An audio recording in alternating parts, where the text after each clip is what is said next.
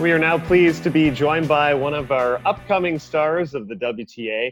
She's been on the podcast multiple times and just coming off a third round appearance at Roland Garros, and now with those latest results inside the top 90 of the WTA.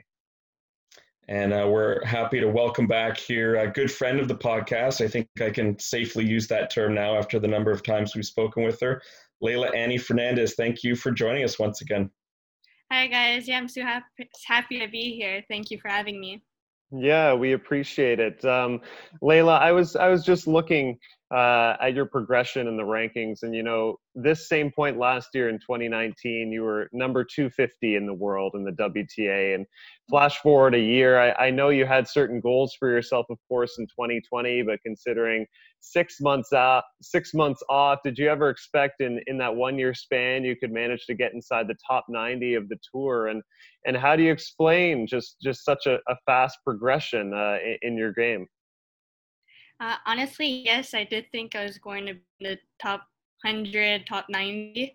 And even with all those setbacks and the way I started last year. But, I have a great team here in Egypt, also back home. We've set up a calendar and everybody's been following it. I've been following it, so that helped a lot. Obviously, I wanted to finish a little bit higher this year, but top 90 is still good, and it's a good start for next year. I think I need to start using my calendar that way and setting those goals to see if I have the same kind of improvements that you've had over the last year. Last year we were talking to you and you were the junior French Open champion, and that seemed like such a big deal at the time. And now here we are, flash forward like 1 year, well, I guess a year and a half because it was in September, October, and you make the third round as a professional at Roland Garros. Talk to us a little bit about, what it means to have such a successful transition to playing there as a pro, and what it feels like for you to be making the third round of a major event like that now. It honestly means a lot because I know how hard it is to transition from juniors to pros. I've heard so many stories of juniors who haven't made it, like are still struggling, and there's some who did make it. And I honestly didn't want to be in the first category. So I felt like I had a little bit of pressure here, and I also didn't want to go to university because that was still an option. But, with the results and with that added pressure, I think that motivated me even more to keep going and to get an opportunity of playing in Grand Slams this year with everything going on. It just made everybody in the family happy, including me. And, playing in the French Open again this year as a pro, it was a great feeling. Like I said, I've always felt comfortable in the red clay in Paris, and it felt a little disappointing losing in the third round, but I'm still happy with the way it transitioned from juniors to Grand Slam third round. And you got to have two Grand Slams almost back to back because the US Open and French Open were so close this year, which was strange for us watching. I don't know what it was like playing and going so quickly from the hard courts to the clay, but can you talk a little bit about what bubble life was like at those two Grand Slams and maybe compare the experience from New York to Paris for our listeners? It was definitely different. Maybe New York was a little stricter with the players, but we still had to do the testing. We still had to stay in the hotel when we're in the tournament, and then we still have to take temperature checks and everything. Follow the protocols, stay 6 feet away from people. So I didn't feel like there was much different. Only New York was maybe a little stricter. And I'm just curious, you talked about obviously the 6 months off and that long break, but still getting inside that top 100 from where you were last season. And we look at the front end of 2020, and you had such unbelievable results. Of course, Acapulco, making the finals there, quarterfinals, Monterey, kind of a big win over Belinda Bencic in Fed Cup. Was there kind of a signature or standout moment to you in this 2020 year where you felt like you hit another level in your tennis game? Maybe, but I was like, I honestly don't know. Maybe not. But maybe against Renata Zarazua in the semifinals again in Acapulco. That was definitely the toughest moment because there was a whole crowd, a whole country rooting against me. Right. But, I think mentally, physically, I was a little bit more ready, and I was just happy to get that win. And to have that feeling of having a whole crowd against you was definitely not easy and not favorable, but having my coaches behind me, that was more than enough for me to get the win.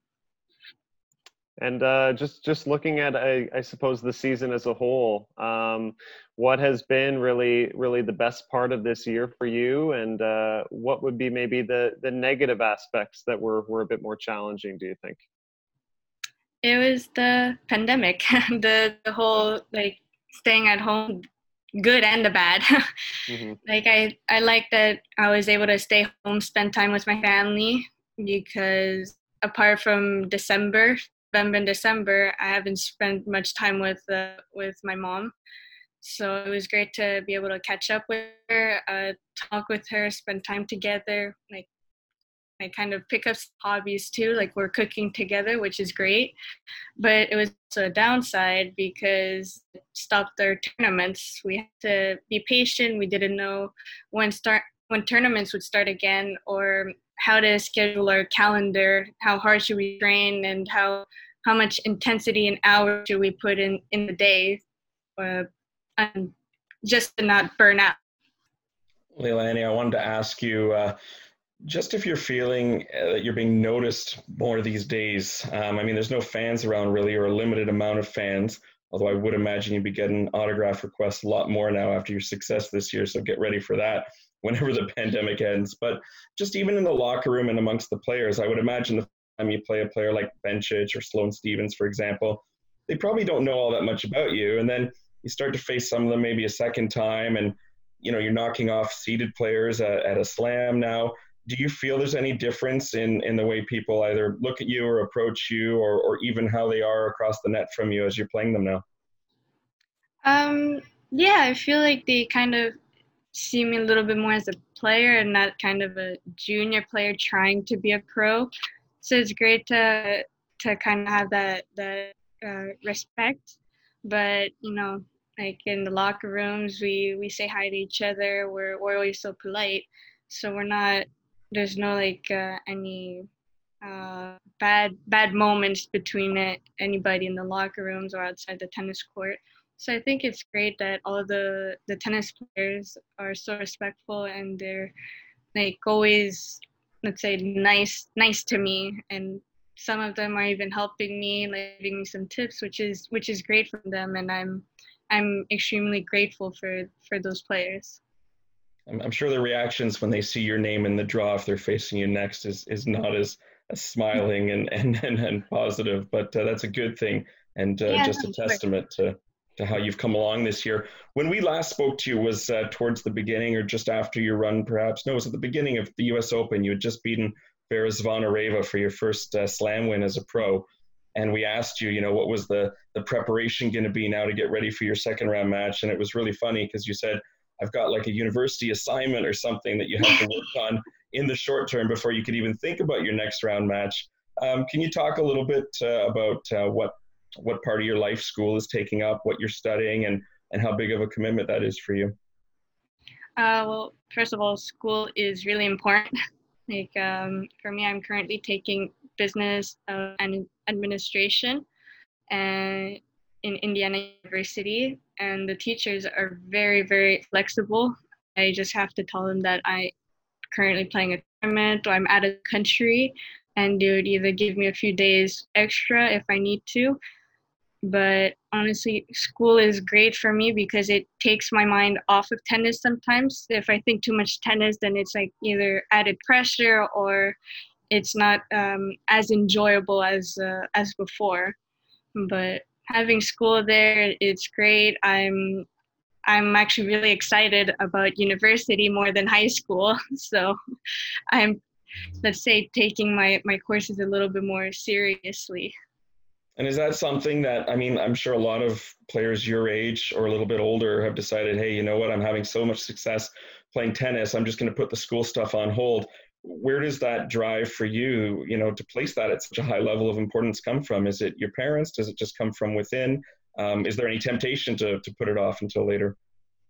In high school, there was a lot of temptation of putting that off later, but with my mom and dad pushing me to finish high school, and once I finished it, I was just extremely happy, grateful. And then I had, I think, 2 to 3 weeks off with no school, and between my trainings, fitness training, tennis, I honestly didn't know what to do. Like, I just felt lost. I didn't want to be on my phone all day either. So when university courses started again, I was extremely grateful, and I think that's what is keeping me going now. Like, I don't need my mom and dad to push me as much as in high school anymore. I'm just doing it on my own because I'm actually enjoying it. Real transition from junior to professional, not just in tennis, but in life as well, you could say. We saw some nice photos actually of you and Genie Bouchard at the French Open, and interestingly enough, both of you actually did make the third round, and we've seen a great resurgence from Genie and the way she's been playing the past couple of months. Just curious what type of relationship you have with Genie, and you know, she's 8 years older than you and a player who's been to a Wimbledon final, and is she someone who can serve, I guess, as a mentor, a player who has been at the top of the WTA in the past? Yes, of course. She's given me a few tips during Fed Cup and last time we saw each other in the French Open. So that's been good. We don't really talk a lot, but we do have respect for each other. We know how we both work and how hard it is the professional tour is. So we're like in friendly terms, so it's good. And whenever we have time to kind of hit together, we would do it like in a heartbeat, because we're both Canadians, we're both tennis players, we want to improve, and we know that hitting together is going to bring us in a higher level, and it's going to prepare us for next tournaments. And for you, in terms of next tournaments, I mean, the Grand Slam season is, of course, over for 2020. But what are your plans for the remainder of the calendar year, and where you hope to play? Well, currently I'm on vacation in Egypt, so I'll be spending a few days here and then going back to Florida to start preseason. I'm not going to continue playing tournaments this year.